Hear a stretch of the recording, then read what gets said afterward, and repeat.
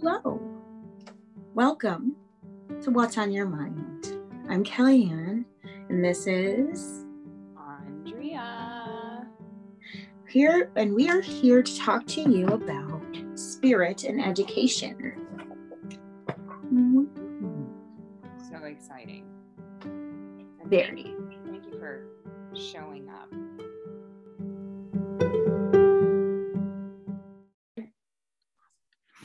Okay, we are here with Elba. And Elba Hi. is a dear friend in our community. Mm-hmm. And Elba, tell us a little bit about yourself and your spirit. What uplifts your spirit? What do you do for spiritual practice? Okay. Well, first of all, I want to say how happy I am to be with you both. This is kind of like, it's an honor and just a joy to be with my friends and co-workers. Yeah. So thank you for having me. Yeah. What uplifts my spirits? Different things I've noticed. One is, prayer and meditation and reading holy writings, like at the personal level. Like I feel very refreshed with that type of practice. But then also really uplifts my spirits being with people and having kind of like meaningful conversations and kind of like do community service together and empowering younger generations. That always brings so much joy to me, so much. So yeah, those are some things that, so some are more personal and some are more communitarian kind of thing. Yeah. Do you mind, Alba, just if you are comfortable sharing what holy writings you personally use? Like Sure. a little bit of your background of being Baha'i. Yeah, sure. Yeah, so I'm a Baha'i, so I read Baha'i holy writings. Is that part of your Baha'i faith? Is reading the holy writings? Yeah, so it's part of the practice. The spiritual practice is, several things. One is reading holy writings morning at night, kind of like to have gives kind of like a compass kind of thing, right? It gives like guidance for the day and then reflection for the night. Another part of the practice is praying every day. And I find it kind of interesting because I find it that reading the holy writings is kind of like a guidance for my day. And then praying is kind of like one feels like it's God talking to me and the other is me talking to God kind of thing. Like with prayer, I feel like I'm talking with God and also kind of like asking for assistance or for protection or just saying thanks, different things. So that is part of the practice. Part of the practice is also, well, there are several things like not focusing of the faults of others and there are several practices, but those are some that are very regular. I'm a Baha'i. I was born in a Baha'i family. And briefly, the Baha'i faith is a very young religion. It's only kind of like 200 years old. But it's spread all around the globe. And a big part of the belief is this idea that kind of like in terms of the purpose of our lives here is this idea that we are here to both develop our soul and our spirit and our capacities and get closer to God. And also we are here to create or to bring forth an ever advancing civilization, like really a world which is thriving for everybody, both materially and spiritually. So I think I was thinking that then in the things that bring me joy kind of like touch upon both in a way, kind of like a personal level, but not more communitary level. Yeah. Awesome. And how does your faith intersect with your teaching? Because we know that you teach Spanish classes just tell us a little bit about how it intersects with how you teach little people. Yeah. So besides from, having a personal practice, daily practice, that I think that really helps me feel grounded. I always have a challenge with that word. I never know if it's grinded or grounded. I think it's grounded, right? Because grinded is not the idea. Grounded. But I think I was thinking that the other aspect is how I see children and how I see education. Mm. And I, you know, in the Baha'i faith, there is this idea that humans are noble beings, that we've been created noble, and that humans are like a mine rich in gems of inestimable value, and that education is what can bring things out, right? Can bring things to flourish. So I think some implications of that quote for me is like, one, thinking that every child has talents and capacities, that no child is incorrigible, that there is always something good in every child that can come bring forward. So really, even with very difficult children, being able to identify, okay, there's something in this child somewhere there. Sometimes it's harder to find, but there must be something. There is something in terms of like a talent, in terms of a spiritual quality. Like this child might be very generous or very social, or this child might be very caring. So that practice of like really seeing that no child is incorrigible, there is always something good in every child that can also be transformed for the positive. And also like this idea that really education, the role of education is to bring forth all of these gems, right? So how do we do it? So it's not like, and that is another implication I think for my practice, is that how do we do it? So it's not like pouring information into the child, but rather really helping them bring forth, right? Like cultivating and helping them bring forth. So with questions, with exposure to different things, so they can use their minds and you know, experience and all of that. So I think those are two big ones. And of course, I mean, I think another element is this idea that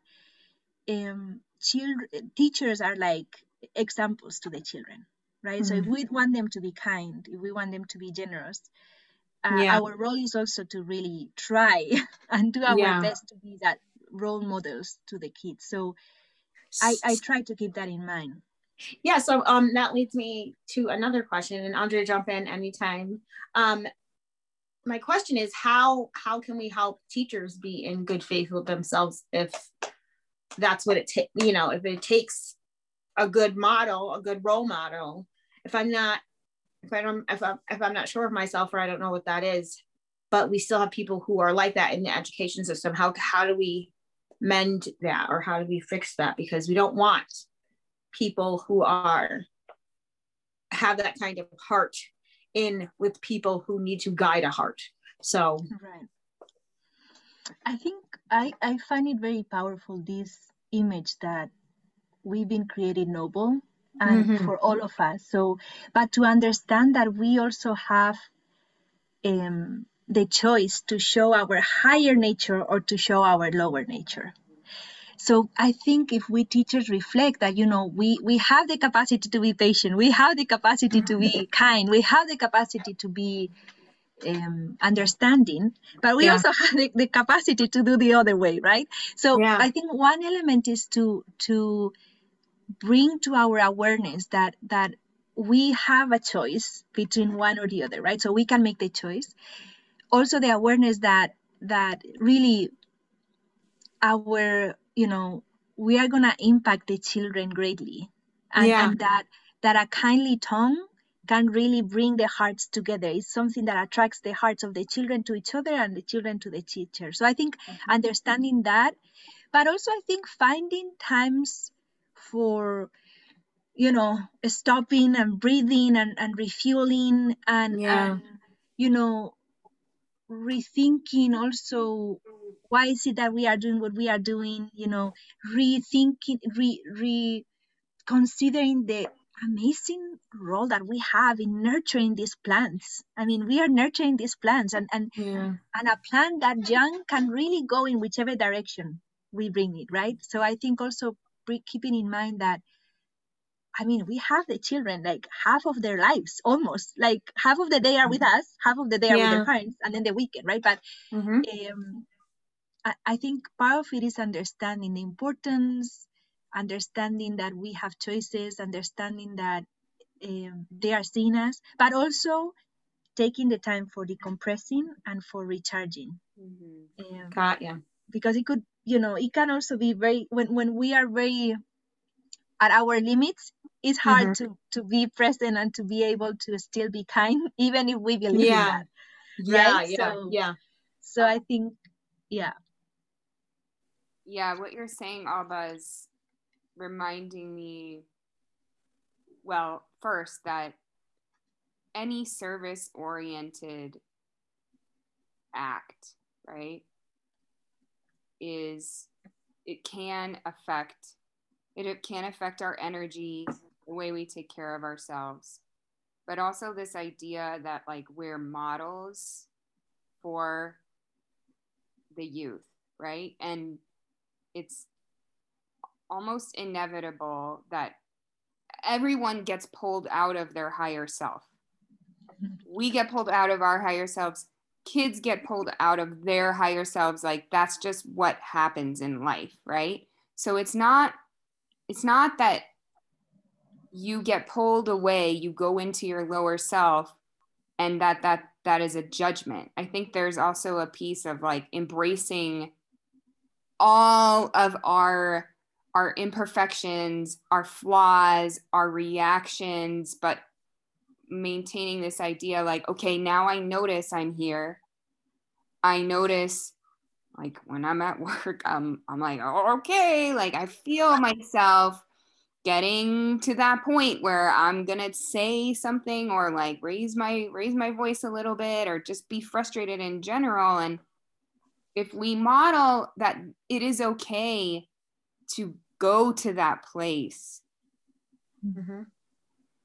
if you're aware of it, you're more likely to do something if you have tools to come out of it, right? And what do we do to come out of it?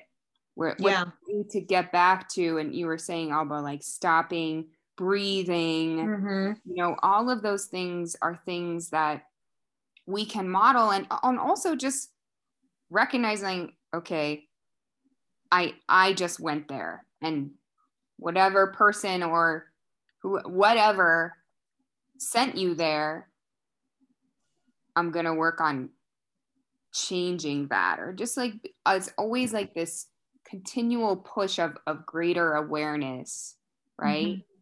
Without the like the judgment or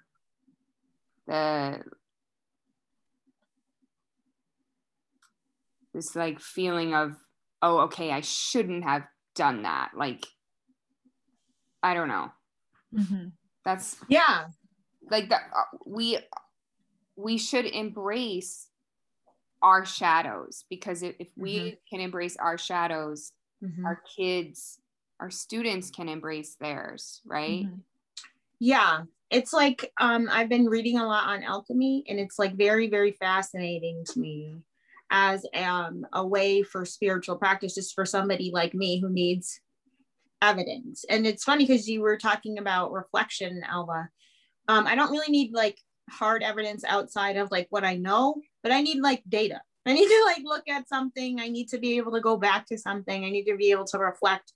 And so a part of alchemy is the reflection process. And like you were talking about, Andrea, it's huge to be able to reflect. You have to be able to, in alchemy, dissect how you behave and think in a very scientific way. It's you have to honor the scientific process in order to get the greatest creation, because in alchemy, you can't do the creative process if you can't believe in the impossible.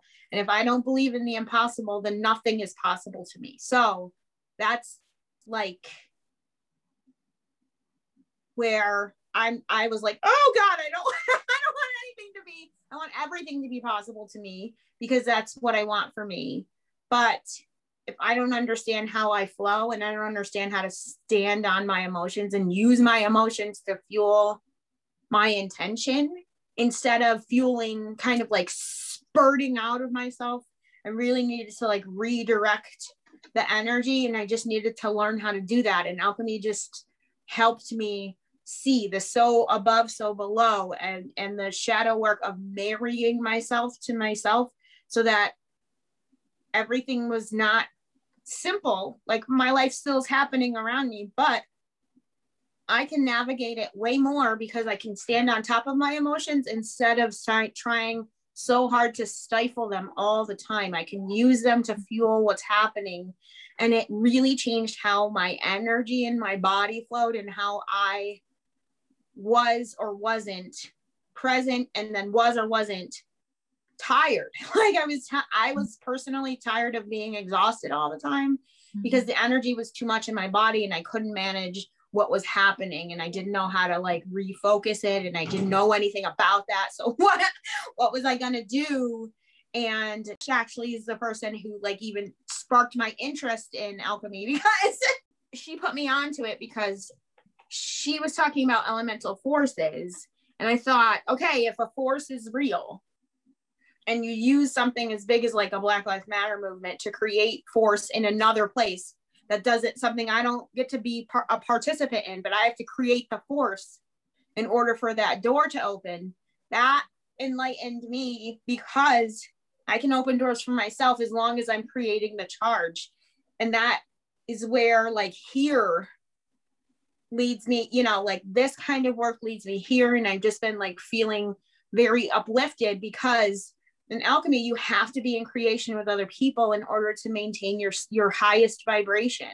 And so when you're honoring yourself by putting yourself in creation with other people who are on your vibrational level, you create all this charge within the world that I have no idea about, but it's my responsibility to charge. So that feels like awesome. And then my repay, you know, my you know, because it's a cycle, you go in cycles, but my repayment of that is the betterment of my own life. My own life gets to be better and richer, and I get to have a better, richer experience, because I'm trying to create a charge for somebody else that I don't get to see, I don't get to participate in, and I have to believe that it's going to do that in order for it to work. And so that's just how beautiful I think that is, first of all. Second of all, I think all kids can create something, and they already know that they can create something. And if they also know that adults are around to help them, and that we can be in creation with each other. And instead of changing education into like, this is something I'm going to tell you, let's change education into, let's create something together. It's not yours, it's not mine. It's just something that we're creating together that's for everybody. And that is like what I want to do for kids from now on. Just like, we're going to be in creation together. We're not going to be in conflict. Conflict is necessary because we need all that electricity.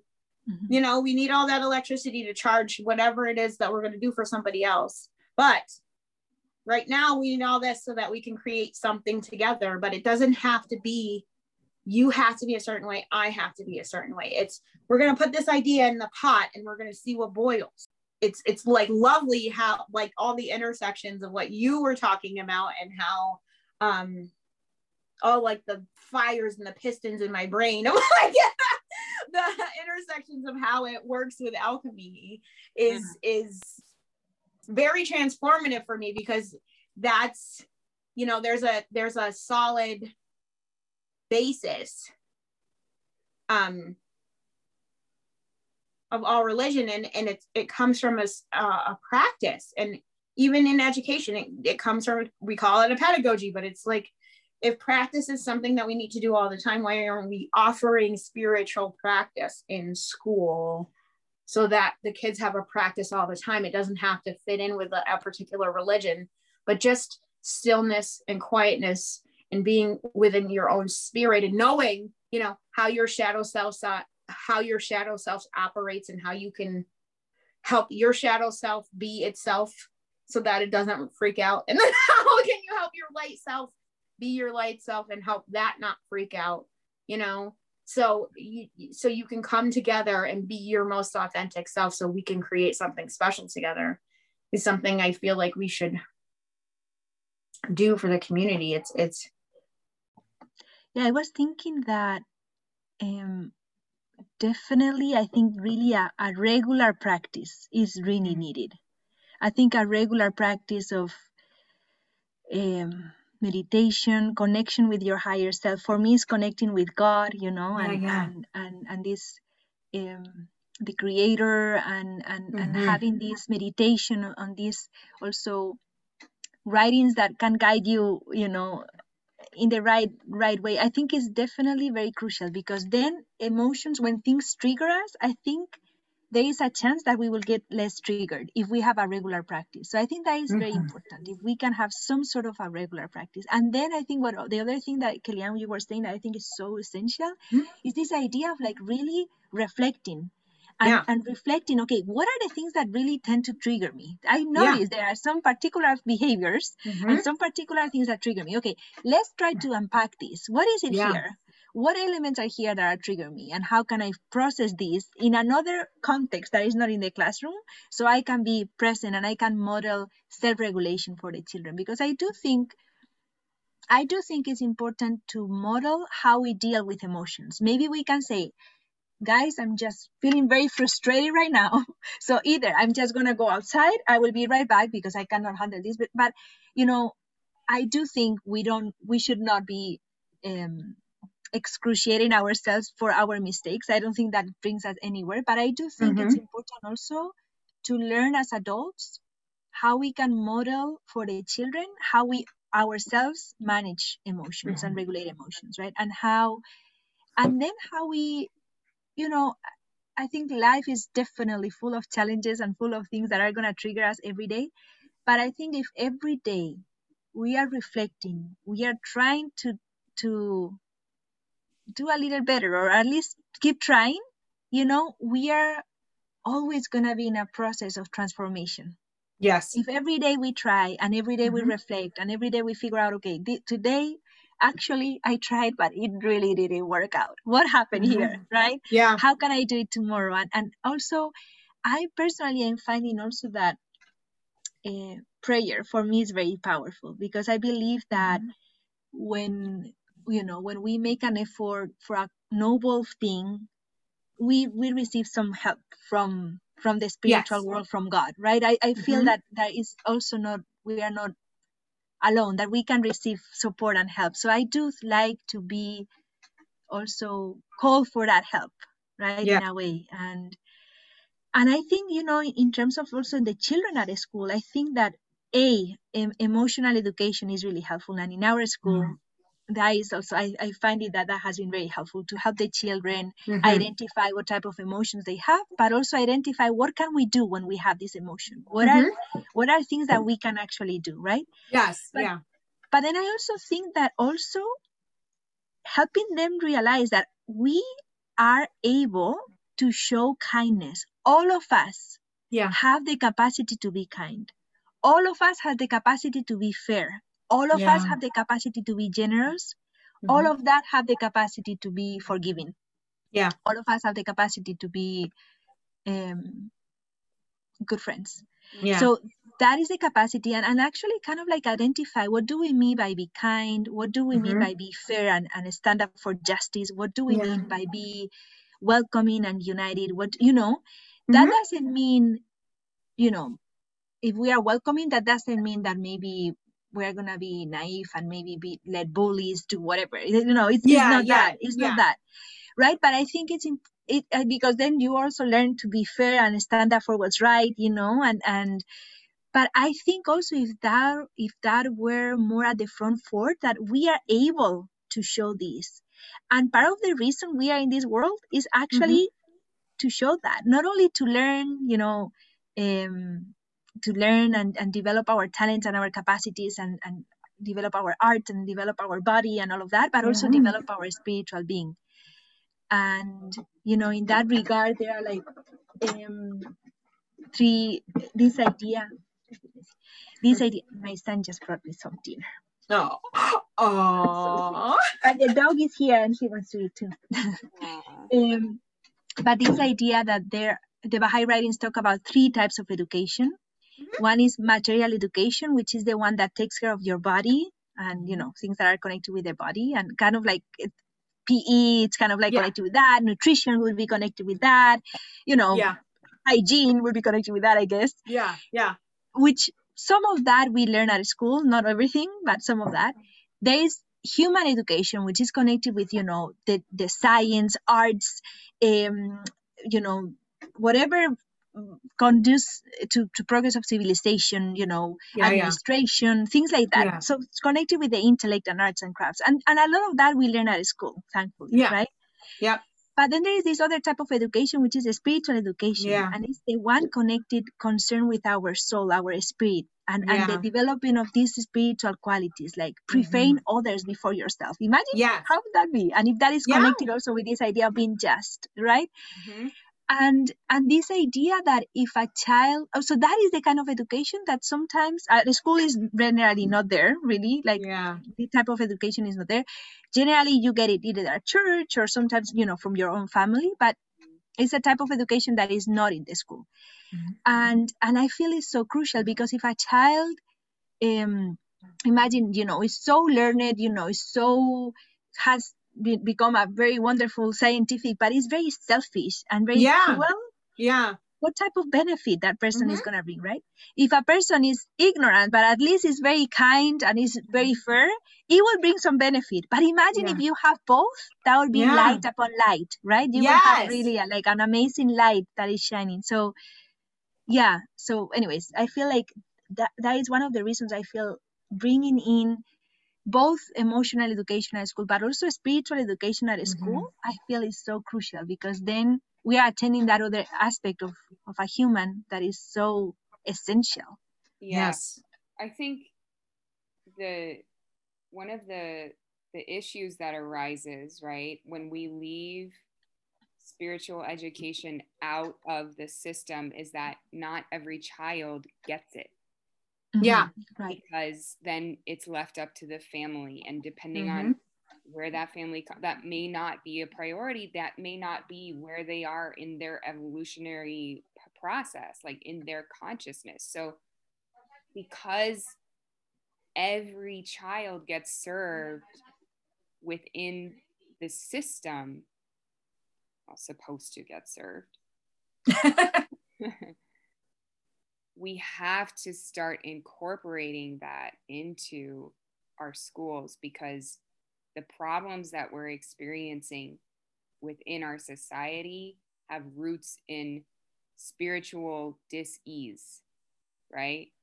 Like, you could say it's because of this XYZ, but really, like, at the deepest core level, like, we haven't been taking care of our spirits collectively the way that we need to. And it shows the way that we used to. The way it shows up in how we are treating each other and how we treat the earth.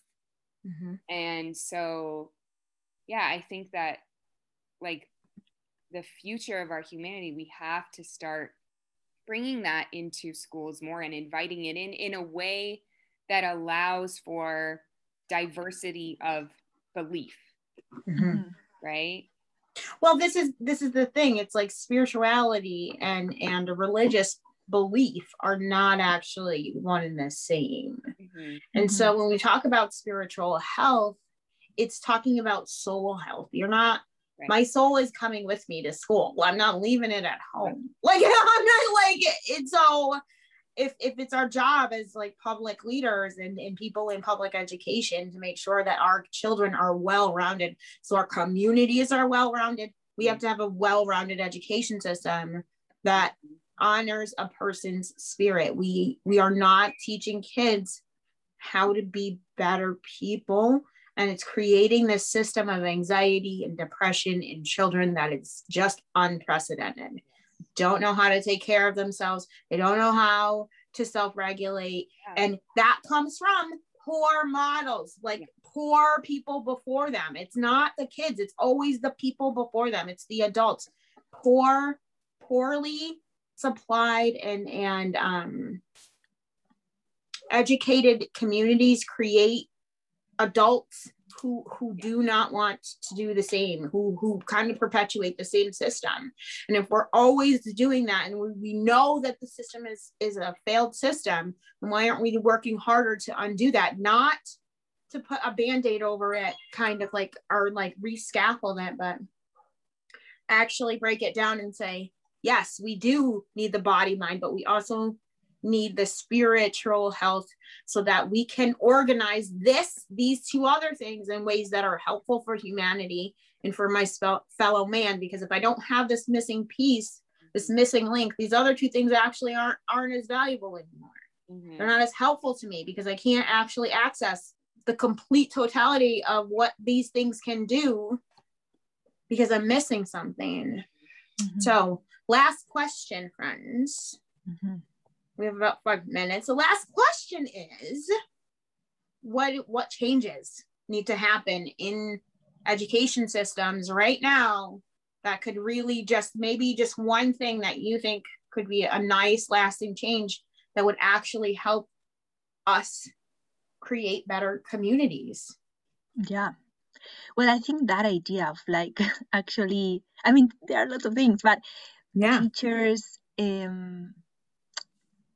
developing a regular practice, whichever that is, at a school, bringing in emotional education, but also some sort of a spiritual education that can bring in everybody together. And I think actually this idea of education in virtues, in morals, in spiritual qualities, I think a lot of people would agree, like, okay, what does it mean to be generous and how do we generate that? I think actually bringing in this aspect of spiritual education, this idea that for older kids that we have a choice and that we are in control of our own horse and we can bring it to one way or another, but we can pick to go to the higher level or lower level for older kids. Several ideas. This idea that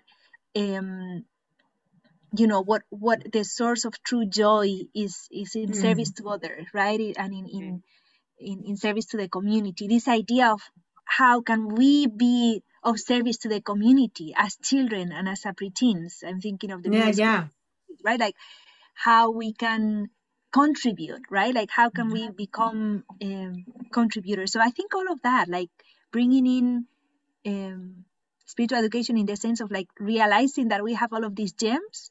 Also, hopefully bringing in some sort of practice, either meditation. I would love to see also like maybe, think about today is the day of kindness and how can we be super kind today, right? Or today is the day of generosity. What does it mean? Because generosity is not only about giving things, it's also giving your time, it's giving your attention, it's all of that, right? But also then, not only that, it could be today is the day of that, but also how can we give back to the community and the world? How can we take care of the environment? So I think, different aspects that could, be introduced in the school, even with the small practices of like throughout the day and, maybe in the morning, like having a grounding time of like, okay, we are here and, what can we do today for our community here so we feel more connected and more, like a better community here in our school, in our classroom. So I think there are different things that we could do that I think could make a difference. And I mean, in our school, there was this space that I don't know if it has continued, like meditation, weekly meditation for teachers. I don't know. I actually never attended that one, but it might be, because I had to run from school to get my son to pick him up. But I feel like we are being more intentional, I think, with how we are taking care of ourselves, at least in our large group meetings, right? Like we're we have this dialogue now that I feel like people are very more receptive to, and it's gaining momentum. And that's really encouraging because that is kind of how those things start, right? Like you can't force it. No. But you can expose and you can model, right? And through that, that's like an energetic thing. Like people feel that when you are grounded and when you take time to settle yourself and set intention, energetically, it just kind of like it spreads. So I think it's, I mean, at least I feel like it's on a positive trajectory. Yeah, I agree. I mean, there is this Baha'i quote that says, "The betterment of the world can be accomplished through pure and godly deeds, through commendable and seemly conduct." So I think every deed that is pure and godly that everybody makes has an effect in their family, in their community, in their school. So definitely. I was just thinking also, there is this program that I know that started in the 90s. It's called the Virtues Project. That is, I think it started in somewhere in Europe, but then they use it a lot in Australia. And it's actually, it has like, it has been used in schools and then families, but it has like 56 virtues or character traits. It's for one per week of the year. And there's this whole explanation of what it is, why should we practice this, you know, what are signs of success, what are very cool. And it actually, I think, is based on different, it uses quotes from different religions, but also different thinkers. So it's kind of like quite universal.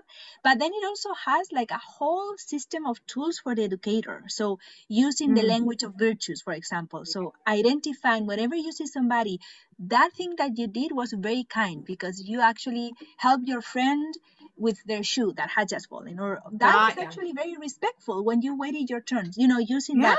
But there are several other tools that right now I don't remember. There are several very helpful tools. So I was thinking that, for example, could be something, right? Like experimenting with something like that and see what happens. Like if a whole week, this week is the week of perseverance. That is the virtue we are showing this week. And how are we showing that, right? And then the teachers are also trained on some particular tools that they can use. And so anyways, I know in Australia, they use that project quite a bit in some jails in different parts of the world also. It was very powerful. So I was thinking, like, for example, right, that could be that could be very powerful. But anyways. That's cool. We need to have you on again to talk. I do need to have you on again. I would love to. You're so great. I would love to. I would love to. I love these conversations and whatever can come from them. So yeah, anytime. Oh no, I understood everything, and your mic was really close, so you sounded really clear. Great. Yeah. Awesome. All right, my dears. Good. Thank you. Because I like when you're like, okay, friends. Thank you for joining us today on our episode of What's on Your Mind. Join us next time. We're on Spotify. Come find us. Stay tuned. We have lots more to delve into. For sure.